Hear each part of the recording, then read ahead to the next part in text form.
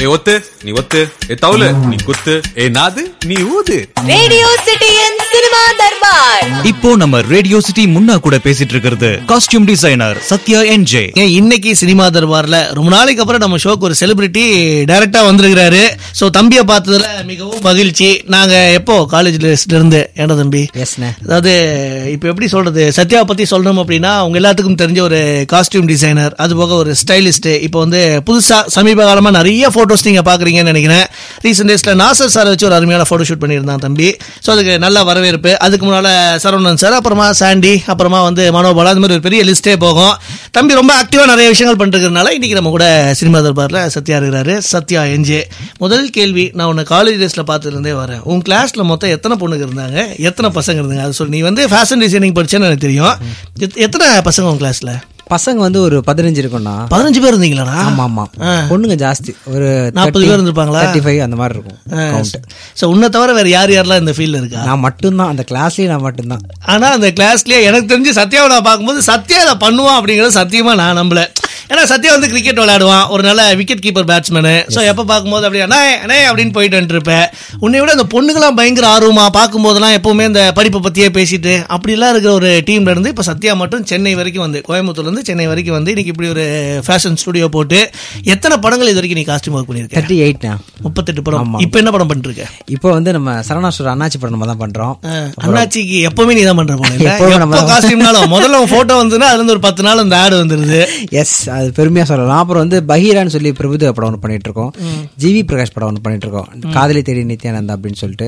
இப்படி அடங்கமறு ஜெய் வச்சு ஒரு படம் பண்ணிட்டு இருக்கேன். இந்த மாதிரி இண்டஸ்ட்ரி தான் பொதுவாகவே சினிமால எல்லா ஃபீல்ட்லயும் பயங்கரமான ஒரு காம்படிஷன் இருக்கு. அதுலயும் காஸ்டியூம்னு வந்ததுன்னா அதுல வந்து பெண்கள் அதிகமா இருக்கிறதுக்கான வாய்ப்பு இருக்கு. ஒரு பையனா இதுல சர்வைவ் ஆகுறதுங்கிறதே ஒரு பெரிய டாஸ்க் தான். குறிப்பா சொல்லணும் அப்படின்னா அது என்ன சென்டிமெண்டா, இங்க இருக்கக்கூடிய பெரிய பெரிய ஹீரோஸ்லாம் ஸ்டைலிஸ்ட் யாருன்னா அது ஏதாவது ஒரு பொண்ணா தான் இருக்கிறாங்க, பையனா இருக்கிறதுல என்ன பிரச்சனை? அதுல என்ன பிரச்சனைனா, அவங்க எப்பவுமே மென்னுக்கு வந்து ஃபீமேல் இருந்தா ஒரு கம்ஃபர்ட்ஸ் ஒன்று இருக்கு. ஒரு ஆனா அது ஃபீமேலுக்கு மட்டும் இருக்கிறது இல்லையா? ஹீரோயின் கேட்டேன்னு வச்சுக்கோங்க, எனக்கு மென் இருந்தா எனக்கு அவ்வளவு கம்ஃபர்ட்டா இல்ல அப்படின்றது அது கொஞ்சம் வருத்தமா இருக்கு. நீங்க சொல்லி ஏதாவது பார்த்து கொஞ்சம் எங்க தம்பி நம்ம சொல்லி நம்ம வேற ஆதங்கத்தை தெரியப்படுத்திடும். சொல்லுங்க. சரி, மோரோவர் என்ன, ஆனா நிறைய பேர் சஸ்டெயின் பண்ண முடியல. இப்போ ஃபீமேல பண்ண ஏகப்பட்ட பேர் இருக்காங்கண்ணா. இப்போ லாஸ்ட்டுக்கு முந்தின இயர் வந்து வேற ஒரு டிசைனர் இருந்தாங்க, இப்போ அவங்களுக்கு இல்ல. அவங்க இப்போ நளினி ஸ்ரீராம்னு பெரிய டிசைனர், அவங்க தான் இந்த வினய் தாண்டி வருவாயா அது மாதிரி பெரிய பெரிய படங்கள் பண்ணவங்க. இப்போ அவங்களுக்கு ஒரு ஏஜ் ஆயிடுச்சு, அவங்க போயிட்டாங்க. ஸோ அடுத்தடுத்த ஜென்ரேஷன் மாறிட்டே வரனால அது ஃபீமேல் எப்பவுமே காஸ்டியூம் டிசைனர் ஃபீமேல் தானா. அதாவது எப்படி எடுத்துக்கலாம்னா, யூஸ்வலா சமையல்லாம் பெண்கள் தான் அப்படிம்பாங்க, ஆனா எல்லா 5 ஸ்டார் ஹோட்டல் ஷெஃபும் ஆண் மாதிரி தான். அந்த மாதிரி தான் இதுலயும் எடுத்துக்கலாம். கரெக்ட். ஸோ பொதுவா இந்த ஸ்டைலிஸ்ட் அப்படின்னாலே பெண்கள் தான் அப்படிங்கிறத போய் இப்போ பசங்களுக்கு நிறைய வாய்ப்புகள் இருக்கு, ஆனா காம்படிஷன் கொஞ்சம் ஹெவியா இருக்கு ரொம்ப. ஆனா நிறைய இன்னும் சந்தோஷமான விஷயம் நீங்க கேட்ட கொஸ்டின்ல இப்ப நிறைய பசங்க வராங்கண்ணா. நிறைய பேர் இப்போ எக்ஸாம்பிள் பாத்தீங்கன்னா பேட்ட படத்துல ஒரு பையன் ஒரு காஸ்டியூம் டிசைனர் இருக்காரு. நிறைய படத்துல பசங்க ஒரு காஸ்டியூம் டிசைனரா வந்துட்டு இருக்காங்க. இப்போ அந்த நீங்க சொன்ன விஷயம் அந்த லைட்டா ஃபேவரட் ஆகி பசங்களும் வர ஆரம்பிச்சிட்டாங்க. இப்போ வந்து ஒரு ஹீரோவை ஒரு படத்துக்கு காஸ்டியூம் பண்றதை விட ஒரு ஹீரோக்கு ஸ்டைலிஸ்டா இருக்கிறது அப்படிங்கிறது பாத்தீங்கன்னா அவங்க போடுற ட்ரெஸ் அது வந்து கண்டிப்பா இப்போ நான் பார்க்கணும்னா நான் வந்து தளபதியோட பயங்கரமான ஃபேன் உன்ன மாதிரியே. ஸோ அவர் போடுற ட்ரெஸ் எல்லாமே சின்ன வயசுல இருந்து எப்படி ட்ரெஸ் பண்றாரு அப்படின்னு ரொம்ப ஆச்சரியமா பார்த்தது உண்டு. ஸோ ஒரு படம் நம்ம அவருக்கு பண்றோம்னு வரும்போது அவர் போடுற ட்ரெஸ் கண்டிப்பா ஞாபகம் இருக்கணும். இப்போ சொல்லணும்னா சச்சின் வந்து இப்போ சொல்லுவாங்க, அதாவது பயங்கரமான காஸ்டியூம் படம் ஃபுல்லா, அப்படி ஒரு பயங்கரமா படம் ஃபுல்லா காஸ்டியூம் பண்ணி பார்க்க வைக்கிறதுங்கிறது ஒரு காஸ்டியூமர ஒரு பெரிய டாஸ்க் தான். என்னென்னலாம் பண்ணுவீங்க, எங்கெங்க இருந்தெல்லாம் இது அந்த ரெஃபரன்ஸ் எடுக்கிறது, இல்லைன்னா பார்த்து இது மாதிரி வச்சுக்கலாம் அப்படின்னு யோசிக்கிறது? என்னன்னா இப்போ ஸ்கிரிப்ட் தான். இப்போ பைரா படத்தில் பார்த்தீங்கன்னா எனக்கு அந்த மாதிரி அமைய எனக்கு பேட் லக்குன்னு சொல்லுவேன். ஸ்கிரிப்ட் த்ரூ அவுட்டாக கமர்ஷியல் ஃபிலிம்னு வச்சுங்களேன், லாஜிக் இருக்காது. எப்படி வேணாலும் போடலாம், டபுள் லேயர் போடலாம், என்ன வேணாலும் போடலாம். இப்போ ஸ்கிரிப்ட் வந்து நார்மலான ஒரு என்ன சொல்றது, ஒரு பேங்க்ல வந்து கேஷ் கலெக்ட் பண்ற ஒரு பர்சன் அவருக்கு ரொம்ப ஃபேண்டஸியா ட்ரை பண்ண முடியாது. ஸோ இந்த மாதிரி ஸ்கிரிப்ட் இப்போ சச்சின் படத்தில் அப்படி கிடையாது, ஜாலியாக காலேஜ் போயிட்டு ஸோ என்ன வேணாலும் ட்ரை பண்ணலாம். ஸ்கிரிப்ட் நடக்கிற விஷயமும் வேற மாதிரி இருக்கும். So Ooty double layer confirm போடணும். டபுள் லேயர் போட்டோம்னால அது ஒரு மாதிரி ஃபீல் வந்துடும். ஆமா, நீங்க நிறைய ட்ரை பண்ணலாம். டிஷர்ட் மேல ஷர்ட்டுக்குள்ள டிஷர்ட் மாதிரி நிறைய வேரியேஷன் ட்ரை பண்ணலாம். இப்போ நீங்க ஒரு கேரக்டரா போகும்போது இப்போ நீங்க ஒரு ஆர்ஜேவா இருக்கீங்கன்னா நீங்க ஜென்ரலா வர முடியும். அதுதான் டபுள் லேயர் போட்டு வர முடியாது. நீங்க கம்ஃபர்டபுளா ஒரு டிஷர்ட் அந்த மாதிரி தான் இருப்போம் எல்லாம் இருப்போம். ஏன்னா நீங்க வந்து உங்களுக்கு கம்ஃபர்டபுள் முக்கியம் இல்லையா? அதை தாண்டி இந்த கேரக்டர் இப்படிதான் போடும், இதை தாண்டி போடாது. ஸோ அதே தான் படத்துக்கும் நமக்கு அமையணும். அப்படி ஸ்கிரிப்ட் அமைஞ்சதுன்னா நம்ம ப்ளே பண்ணலாம், பயங்கரமா வேற மாதிரி பண்ணலாம். பண்ணலாம். அது என்ன இந்த போல்கா டாட் ஷர்ட்டுங்கிறது? நான் ஒரு பிசினஸ் ஓபன் பண்ணேன். அதுக்கு ஃபர்ஸ்ட் ஸ்டெப்பே வந்து பாத்தீங்கன்னா இந்த போல்கா டாட் ஷர்ட்னு நான் பைரா படத்துல செம்ம ஹிட்.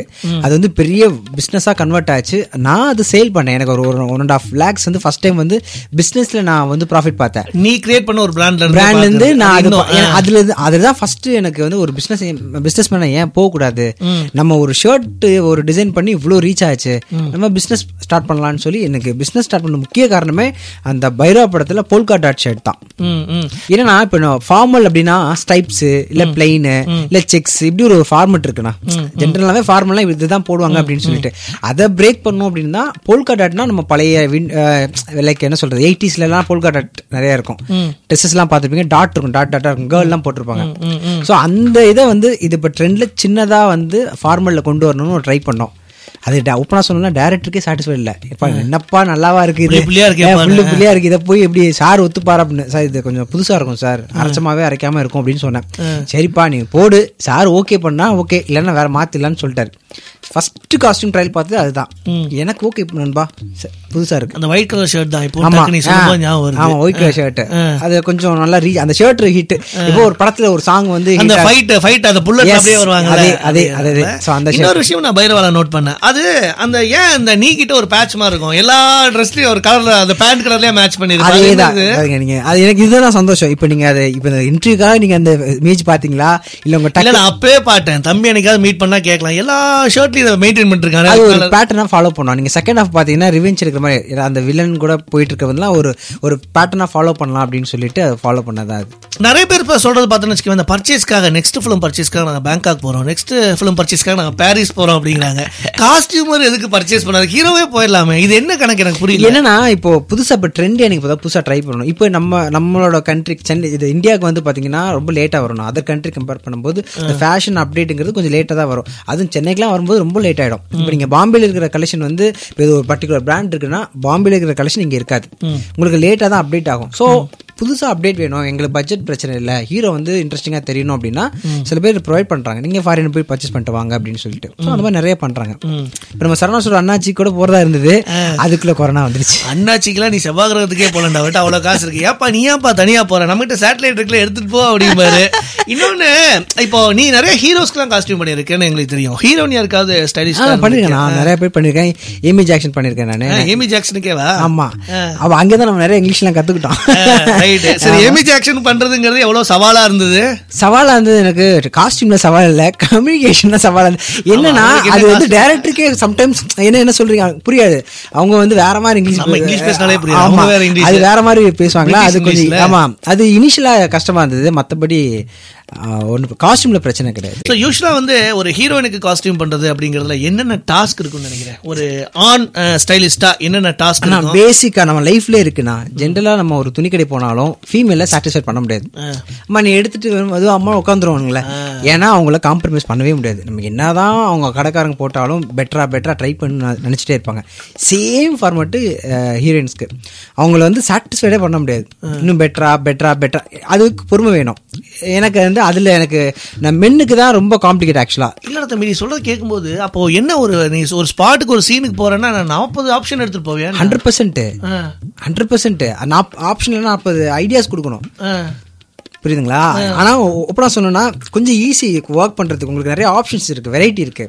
மென்னுக்கு அப்படி கிடையாது. டிஷர்ட் கேரன் ஒரு ஷர்ட் தொங்கிட்டு இருந்துச்சுன்னா அடுத்த சீனுக்கு ஒரு இதான் போட போறாங்க. சோ அதுல நீங்க இப்ப நம்ம 38 படம் பண்ண பெருமையா சொல்லலாம். ஏன்னா மோஸ்ட்லி நான் மென்னுக்கு தான் பண்ணேன். ஆனா மென்னுக்கு நான் என்ன அரைச்சமாவே அரைச்சா நான் சஸ்டெயின் பண்ண முடியாது. இப்போ நான் 5 படம் பண்றேன், பட் சஸ்டெயின் பண்ண முடியாது. நம்ம ஒவ்வொரு படத்துல டிஃபரெண்ட், நீங்க சொன்னீங்க இல்லைங்களா, இந்த காலர்ல இந்த எல்போல ஒவ்வொரு படத்துக்கும் ஏதாவது ஒரு விஷயம் புதுசா பண்ணி நம்ம தனிமைப்படுத்தினா தனியா நம்ம சத்யா அப்படிங்கிறது தெரிஞ்சா மட்டும்தான் சஸ்டெயின் பண்ண முடியும். இப்போ நீ சொன்ன இந்த துணி கடையில வந்து சாட்டிஸ்ஃபை பண்ணவே முடியாதுங்க, நிறைய துணி கொடுத்துட்டே இருந்தாதான் பெண்கள் அவ்வளவு சீக்கிரம் அது கஷ்டம் அப்படின்னு. பட் எனக்கு தெரிஞ்ச அதுல வந்து ஒரு சூட்சமா வச்சிருப்பாங்க, பக்கத்துல இருக்கவங்க இந்த புடவையை நான் எடுத்துக்கிட்டோமா அப்படிங்கிற, நான் ஆல்ரெடி செலக்ட் பண்ணிட்டேன் அப்படின்னு. ஸோ இதுதாங்க இது மாதிரி ஒரு டாக்டிக்ஸ்பாங்க. அந்த மாதிரி நீ ஒரு ஹீரோயின் இவங்களை இதை சூஸ் பண்ண வைக்கணும், இந்த மாதிரி பண்ணலாம், இல்ல ஜென்ரலா இந்த மாதிரி பண்ணோம்னா கொஞ்சம் ஓகே ஆயிடுவாங்க அப்படி ஏதாவது? இல்லண்ணே, வியாபாரம் தந்தி வேற லெவல்ல இருக்கு, செம்மையா இருக்கு, இப்படி இருக்கீங்க அப்படின்னு சொன்னாவே கொஞ்சம் லைட்டா நம்புறாங்க. நீங்க ரொம்ப அழகா இருக்கீங்க அப்படின்னா ஹீரோயினே வா நம்புறாங்க. அதெல்லாம் ஆமா, ஒரு நாளைக்கு 100 பேர் அழகா இருக்காங்கன்னு சொல்லுவாங்க. அப்போ உங்களுக்கு பட் ஃபர்ஸ்ட் நம்ம தானே சொல்றோம், காஸ்டியூம் ட்ரையல் பார்த்து நம்ம தானே அங்க இருக்கோம். Makeup artist, hair stylist, costume, இந்த 3 பேர் தானே ஃபர்ஸ்ட் அந்த அவுட்ஃபிட்டை பாக்குறாங்க. அப்புறம் தானே போட்டு வந்ததுக்கு அப்புறம் டைரக்டர் பார்ப்பாங்க, அடுத்தடுத்துன்னு இருக்கும். ஃபர்ஸ்ட் ஒரு 3 பேர் 4 பேர் பாசிட்டிவா சொல்லும் போது ஆட்டோமேட்டிக்கா ஓகே அப்படிங்கிற ஒரு கான்ஃபிடன்ட் வந்துடும். சம்டைம்ஸ் நிறைய இடத்துல உண்மை சொல்லுவோம், ஒரு 20% போய் சொல்லுவோம். இந்த பாலிவுட்ல இருக்கக்கூடிய ஹீரோயின்ஸ் போற ட்ரெஸ் எல்லாம், குறிப்பா அவங்க ஃபங்க்ஷனுக்கு வர ட்ரெஸ் எல்லாம் பார்க்கும்போது என்னங்க இது என்ன இப்படி இருக்கு, அது ஏன் உங்களுக்கு அது அப்படி பிடிக்குது, அது என்ன, அது ஒரு தனி ஸ்டைலா, யாருமே ட்ரை பண்ண முடியாத மாதிரி. அதேதான். இப்போ என்னன்னா அவங்க வந்து இப்போ நம்ம இங்க ட்ரை பண்ணும்போது, சென்னை நம்ம கோலிவுட் ட்ரை பண்ணும்போது, நம்ம பாலிவுட்ல பாத்தீங்கன்னா கொஞ்சம் கிளாமர் ஜாஸ்தி. நீங்க சொல்ற மாதிரி ஈவெண்ட்லாம் பாத்தீங்க அப்படின்னா பயங்கரமா கிளாமரஸா போடுவாங்க. ஏன்னா அவங்க இந்த ஒரு சான்ஸ் கிடைக்கணும், நம்ம ஒரு அப்டேட்லேயே இருக்கணும் அப்படின்றதுக்காக. இங்க இன்னும் அந்த கல்ச்சர் வரலண்ணா, இன்னும் ஃபியூச்சர்ல மேபி வரும்னு. இப்பதான் உங்களுக்கு தெரியும் நிறைய போட்டோ ஷூட்ல வர ஆரம்பிச்சிச்சு, இனிமே ஆடியோ லான்ச்ல வர ஆரம்பிக்கும். மொட்டை மாடிக்கே வந்துச்சு. இப்போ மொட்டை மாடி இப்போ ரீசெண்ட் டேஸ்ல அது ஒரு பெரிய டாஸ்க். ஆமா, அது வந்து சினிமால சக்சஸ் ஆகனா ஒரு போட்டோ ஷூட் பண்ணா போதுன்ற நிலைமைக்கு ஆயிடுச்சு. அது சில பேருக்கு ஒர்க் அவுட் ஆனோன்னு என்ன பண்றதுன்னா, எல்லாத்துக்கிட்டையும் கேமரா இருக்கு, எல்லாத்துக்கிட்டையும் போன் இருக்கு, விட்டுருவாங்க. இப்போ ரீசெண்ட் டைம்ஸ்ல நம்ம லாக்டவுன்ல நிறைய வந்து என்ன பண்ணுவாங்க, கிளாமர் ஷூட் நிறைய பசங்க பார்த்தாங்க, நானுமே பார்த்தேன். நீ அப்புறம் பையன் தானப்பா, இன்னும் கல்யாணம் கூட ஆகல, நீ பாக்குறதுதான் ஆச்சரியம். இன்னொன்னு, இப்போ ஒரு காஸ்டியூம் டிசைன் பண்றோம்னு வச்சுக்கோங்க, சில விஷயங்கள்லாம் இது வந்து நல்லா இருக்குமா இருக்காதா அப்படிங்கிற ஒரு டவுட் இருக்கும். யூஸ்வலா வந்து நீ ஒருத்தன் தான் டிசைன் பண்ண போற, அது வந்து ஒரு பெரிய ப்ராப்ளம் ஒருத்தவங்க போட போறாங்க, அதை பார்க்கும்போது ஓகே இது கரெக்டா இல்லையா அப்படிங்கறத நீ எனக்கு அது டவுட்டோடவே கொடுத்தாலும் கான்ஃபிடண்டா கொடுத்துருவியா இது செட் ஆயிடும் அப்படின்னு? இல்லைண்ணா, மோஸ்ட்லி வந்து இப்போ சுச்சுவேஷன் தான். இப்போ திடீர்னு ஒரு நாள் டைம் இருக்கும், அப்போ வந்து இது ரெடி பண்ணும் அப்படின்னு சொல்லுவாங்க. ராஜாராணி படத்துல எனக்கு அப்படி நடந்திருக்கு. திடீர்னு நாளைக்கு சாங் இருக்கு, இது ரெடி பண்ணுவாங்க.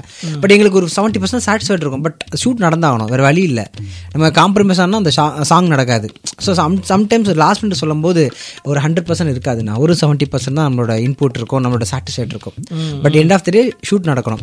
பட் அந்த மிஸ்டேக் நமக்கு மட்டும் தான் தெரியும். இன்னொன்று, இப்போ நம்ம இண்டஸ்ட்ரியை பொறுத்த வரைக்கும், இப்போ நம்ம பேசுறது மாதிரி பாலிவுட்லனா ஒரு ஸ்டைலிஸ்ட் அப்படின்னா அவங்களுக்கு ஸ்பெண்ட் பண்றதுக்கு எப்பவுமே ரெடியா இருக்காங்க, ரொம்ப முக்கியம் அப்படிங்கறத அவங்க நம்புறாங்க. பட் இங்க வந்து பார்த்தோன்னா விரல விட்டு நீடலாம், அந்த மாதிரியான ஹீரோஸ்க்கு மட்டும்தான் ஸ்டைலிஸ்ட்னு ஒருத்தங்க தேவைப்படுறாங்க. இல்லைன்னா இங்க காலகாலமா ஒரு கல்ச்சர் இருக்கு. அது எப்படின்னா காஸ்டியூமர்ஸே வந்துருவாங்க, ஒரு அசிஸ்டன்ட் கூட்டு வந்துருவாங்க, ஒரு 30 ட்ரெஸ் ஆல்ரெடி ரெடியா இருக்கும். என்னன்னா இன்னைக்கு கோர்ட் சீனு, ஒரு 4 ஜட்ஜுக்கு, 2 அட்வொகேட்டுக்கு, 3 அக்யூஸ்ட், 2 போலீஸ் அப்படின்னா அதை கொடுத்து அப்படியே போயிடுவாங்க.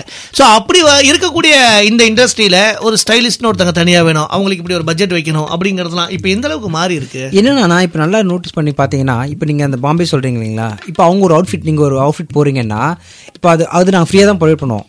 அந்த ஸ்டைலிஸ்ட் வந்து அந்த ஆர்டிஸ்ட்க்கு ஃப்ரீயா தான் கொடுப்பாங்க. அவங்க அதை பிராண்டிங் பண்ணி பிசினஸா கன்வெர்ட் பண்ணுவாங்க. அது வந்து பிசினஸா கன்வெர்ட் ஆயிடும். ஒரு 10 பேர் அந்த ஆர்டர் கொடுக்கும்போது அந்த ப்ராஃபிட் அங்க எடுத்துருவாரு. ஆனா இங்க அது இல்ல. இப்போ நான் ஒரு ஆர்டிஸ்ட் போறேன்னா அது பிசினஸா கன்வெர்ட் ஆக மாட்டேது. மேபி ஒரு ட்ரெஸ் ஆகும், இல்ல 2 ட்ரெஸ் ஆகும். அதில் நான் எப்படி பண்ண முடியும்? ஸோ இப்போ அதனால தான் வந்து ஆர்டிஸ்ட் பார்த்தீங்கன்னா நிறைய வெரைட்டி போகிறது காரணம், புதுசாக நிறைய வர்றது காரணம் ஸ்பான்சர் இருக்கு. இங்கே அது கிடையாது, ஃபேஷன் அப்டேட் கிடையாது. இங்கே நான் எக்ஸாம்பிள் சொல்கிறேன், நிறைய ஹீரோஸ் இப்போ இருக்கிற தமிழ் சினிமா ஹீரோஸ் வரேன், பெரிய ஹீரோஸ்க்கு நான் பண்ணியிருக்கேன். நம்ம புதுசாக ஒரு இன்புட் கொடுத்தோன்னா இல்லைங்க நம்மளை அவையா பார்த்துருவாங்க, நம்ம வந்து நம்ம பக்கத்து வீட்டு பையமா சிம்பிளாக இருக்கணும் அப்படின்னு விரும்புகிறாங்க. அவங்களுக்கு பிடிக்குது. ஆனால் அவங்க மக்களுக்கு நம்ம இப்படி ஃபேக்காக இருந்தால் தான் மக்களுக்கு பிடிக்குன்னு சொல்லி அவங்க அந்த ஃபேஷன் அப்டேட் வந்து பண்றதே யோசிக்கிறாங்க. 100% நான் இது ஓப்பனாக சொல்லுவேன். நிறைய ஹீரோஸ் நம்ம ஏதாவது புதுசாக பண்ணோம்னா இல்லப்பா நம்ம ஷர்ட் பேண்ட் போதும், அப்போ தான் நம்ம பக்கத்து வீட்டு பையன் மாதிரி பார்ப்பாங்க, இப்படிலாம் போட்டு போனால் யார் இவன் அப்படின்ற மாதிரி பார்த்துருவாங்கன்னு பெரிய பணக்கார வீட்டு பசங்க, பெரிய ஹீரோஸாக இருக்க பணக்கார வீட்டு பசங்களே அதை சொல்றாங்க. இன்னொன்று, என்னைக்காவது ஒரு ஹீரோக்கு யூஸ் பண்ண அந்த காஸ்டியூமை வேற ஏதாவது படத்தில் வேற யாருக்காவது ஒரு ஓரமா தெரியவா போகுது அப்படி யூஸ் பண்ணிருக்கீங்க? இப்போ ஏதோ ஒரு படத்தில் நாங்கள் காஸ்டியூம் யூஸ் பண்ண ஜெயம் ரவிக்கு வந்து ரோமியோ ஜூலியட் படம் பண்ண நான் தான் பண்ணேன். படத்தில் கிளைமேக்ஸோட ஒரு சூட் பண்ணோம்.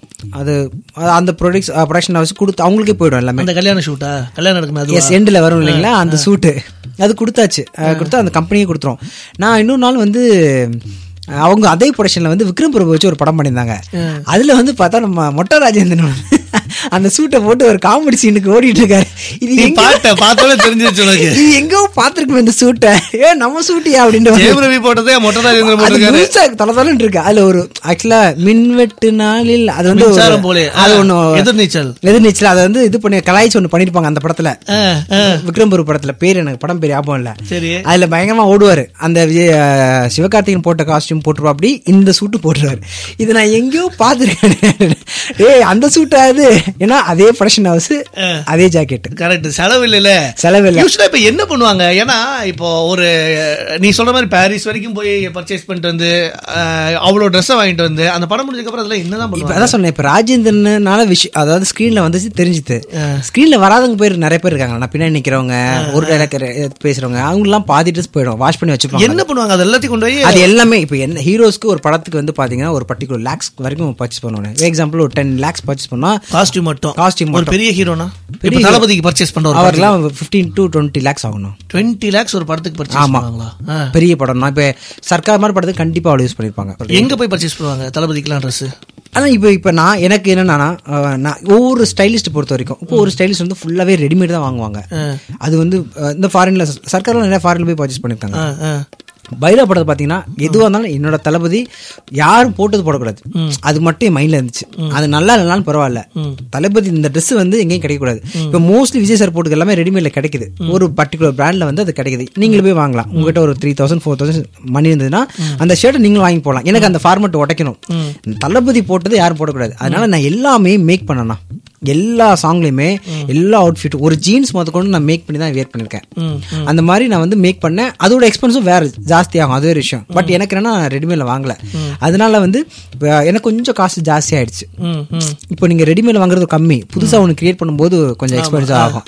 ஸோ அப்படி எனக்கு ஒரு 10 வந்துச்சு. இப்போ சர்க்கார் மாதிரி படம் ரொம்ப ஃபேண்டசி படம், கதையே அப்படி பெரிய ஒரு பர்சன் மில்லியனியர், அவர் எப்படி இருப்பாரு, எல்லாமே பிராண்டா இருக்கணும். ஸோ அப்போ அந்த மாதிரி படத்துக்குலாம் என்னோட கெஸ் படி 15 to 20 lakhs கண்டிப்பா வரும்.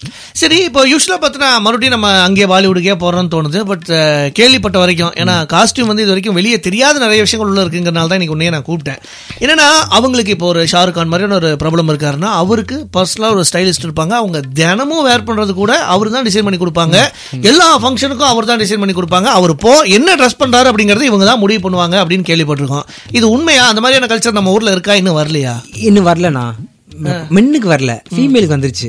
ஃபீமேலுக்கு எல்லாரும் இப்ப ரெடியா இருக்காங்க. ஏன்னா எப்படி பக்கத்து பக்கத்துல ஒரு டீ கடை மாதிரி பொட்டிக் அப்படிங்கிற விஷயம் நிறைய இருக்கு. எல்லாம் கொலாபரேஷன் ஒரு வார்த்தை யூஸ் பண்ணிடுறாங்க. அதே மாதிரி நீங்க அவுட்ஃபிட் கொடுங்க, நாங்க உங்களுக்கு டேக் பண்ணி உங்க பிராண்டிங் பண்ணி தரோம் அப்படின்னு சொல்லிட்டு ஃபீமேலுக்கு பர்டிகுலரா நிறைய அந்த மாதிரி ஸ்பான்சர்ஸ் வந்துட்டாங்க, நிறைய ஸ்டைலிஷ் பண்ணிட்டாங்க. ஆனா மேலுக்கு அது இல்ல. உங்களுக்கா மட்டுமா கொடுக்க மாட்டாங்க, எதுவுமே கொடுக்கறது இல்லையா? ஆம்பளையா பிறந்துட்டு நம்ம படுற பாடு. பிங்க் கலர்ல எல்லாம் போட்டு மஞ்சள் கலர் ஷூ, அதுவும் என்ன சொல்றது, சரி எல்லோ கலர் போடலாம், தப்பு இல்ல. ரன்வீர் சிங் ஒருத்தர் இருக்காரு, அவர் நீங்க ஒன்னும் இல்ல கூகுள்ல போயிட்டு அவரோட காஸ்டியூம் மட்டும் பாருங்க, ஃபுல்லா நைட்டி மாதிரி எல்லாம் ட்ரெஸ் பண்ணிட்டு வருது. எப்படி அதெல்லாம்? இல்ல அது ஃபேஷன் அப்டேட். அம்மா யார் என்ன பேசலாம், இப்ப நீங்க நோட்டீஸ் பண்றீங்களா? அதுதான் சக்சஸ் நான் நினைக்கிறேன். ரன்வீர் சிங் வந்து இப்ப அவர் நீங்க நீங்க சொல்றீங்க பாத்தீங்களா, அவன் நைட்டி மாதிரி போடுறான், இந்த எல்லோ கலர் ஷூ போடுறான், நீங்க பாத்துருக்கீங்க பாருங்க. உங்க ஜாப் அது கிடையாது. நீங்க ஒரு ஆர்ஜே, நீங்க உங்களோட என்ன பேசுறாங்க தான் கவனிப்பீங்க தவிர இவ்வளவு டீடைல் பாத்திருக்கீங்கன்னா அவர் போட்டிருக்க அவுட்ஃபிட் தான். இப்ப இதே ஜான் அப்ரஹாம் போன ஆடி லான்ச்சுக்கு என்ன பண்ண உங்களுக்கு தெரியுமா? இல்ல அவரை நீங்க நோட்டீஸ் ஃபாலோ பண்ணிருப்பீங்களா? சோ அந்த மாதிரி நானுமே அப்படிதான் இருப்பேன். நான் பைத்தியக்காரத்தமா இருக்கணும்னு ஆசைப்படுவேன். கண்ணாடி போடுறது, என் கண்ணு நல்லா தெரியும், நான் கண்ணாடி போடுவேன் பாருங்க, கையில ஏதாவது இது போட்டுக்கிட்டு ஏதாவது பைத்தியக்காரத்தனமா இருக்கணும்னு ஆசைப்படுவேன். ஸோ அப்படிதான் அவர் ரன்வீர் சிங் நான் ஒரு பயங்கர எக்ஸாம்பிளா பாக்குறேன். அவர் ரோல் மாடல் எனக்குலாம். ஸோ இப்போ நீ ரோல் மாடல் கேட்கறதுனால இதே கேட்போம். நம்ம இண்டஸ்ட்ரியில, நம்ம தமிழ் இண்டஸ்ட்ரியா எடுத்துப்போம், இவங்களுக்கு காஸ்டியூம் பண்ணும் அப்படின்னு எனக்கு ஒரு பயங்கரமான ஆசை. அப்படின்னா நீ யாரை சொல்லுவேன்? நான் ஆல்ரெடி விஜய் சார் தான் நான் வந்ததே அதான் பண்ணிட்டேன். அடுத்து சூர்யா சார் பண்ணணும் ஆசை. செம்மையா கேரி பண்ணுவார், மெனக்கெடுவாருன்னு கேள்விப்பட்டேன். ஒன்னு புதுசா இருக்கணும் அப்படின்னு சொல்லிட்டு. ஸோ அது நான் அடுத்து பண்ணனா சூர்யா சார் பண்ணா நல்லா இருக்கும் அப்படின்னு ஆசை. ஸோ சத்யா ரொம்ப நாளைக்கு அப்புறம் நேரில் பார்த்ததுக்கு முதல்ல பெரிய சந்தோஷம். கூப்பிட்டோன்னு தம்பி வாடா நான் தான் வந்துட்டேன் அப்படின்னு கிளம்பி வர மாதிரியான ஒரு எண்ணம் இருக்குல்ல, இந்த எண்ணம் உன்னை பல இடங்களுக்கு உயர்த்தி செல்லும். ஸோ ரேடியோ சிட்டி சார்பா வாழ்த்துக்கள். சந்தோஷம். நான் வந்து நீ சொன்ன மாதிரி பார்க்கலனாலும் நான் உங்களோட ஷோஸ்லாம் பார்த்துட்டு ரெகுலராக பார்த்துட்டு இருக்கேன். நம்ம சீனியர், நம்ம கூட படிச்சவரும் பெருமையா நான் இப்போ வரும்போது கூட இன்டர்வியூ வரக்கும்னா நான் எங்கள் அண்ணா கூட போகிறேன். யாருன்னா அவர் சொன்னா அவர் சந்தோஷமாயிட்டாரு. அவர் கூட நான் ஒர்க் பண்ணிருக்கேன் டார்லிங், கேட்டதா சொல்லுங்க அப்படின்னு சொன்னார். ஸோ அந்த அளவுக்கு இந்த ஷோ வரும்போது நம்ம அண்ணன் ஷோக்கு போறோங்கிற ஒரு உள்ளுக்குள்ள ஒரு நப்பாசை. சூப்பரா தம்பி, கேட்கவே ரொம்ப சந்தோஷமா இருக்கு. இப்போ அவனை பார்க்கும்போதுல எனக்கு அதுதான் ஞாபகம் வரும். இந்த சிட்டார் ரோட்ல சும்மா சுத்திட்டு இருந்தது, ஏ தம்பி அப்படின்னு பேசிட்டு இருந்தது. இன்னைக்கு 2 பேரும் இந்த ஒரு இடத்துல உட்காந்து ஒரு இன்டர்வியூ மாதிரி பேசுவோம்லாம் அப்ப யோசிக்கவே இல்லை. ஸோ இன்னும் பல இடங்களுக்கு நீ போறதுக்கு ரேடியோ சிட்டி சார்பா வாழ்த்துக்கள். பர்சனலா அண்ணனா நான் வாழ்த்துக்கள் தெரிவிக்கிறேன். சந்தோஷமா இரு. எப்போ என்ன ஹெல்ப்னாலும் ரேடியோ சிட்டி ரெடியா இருக்கும், தாராளமா எங்களை அப்ரோச் பண்ணலாம். Thank you so much. Thank you so much. Love you. மறுபடியும் வேறொரு சினிமா தர்பார்ல வேறொரு படத்தை பத்தி இல்லைன்னா வேறொரு ஆர்டிஸ்டோட பேசலாம். அது வரைக்கும் டாடா பை சொல்றது Munna Bhai. Radio city cinema Darbar.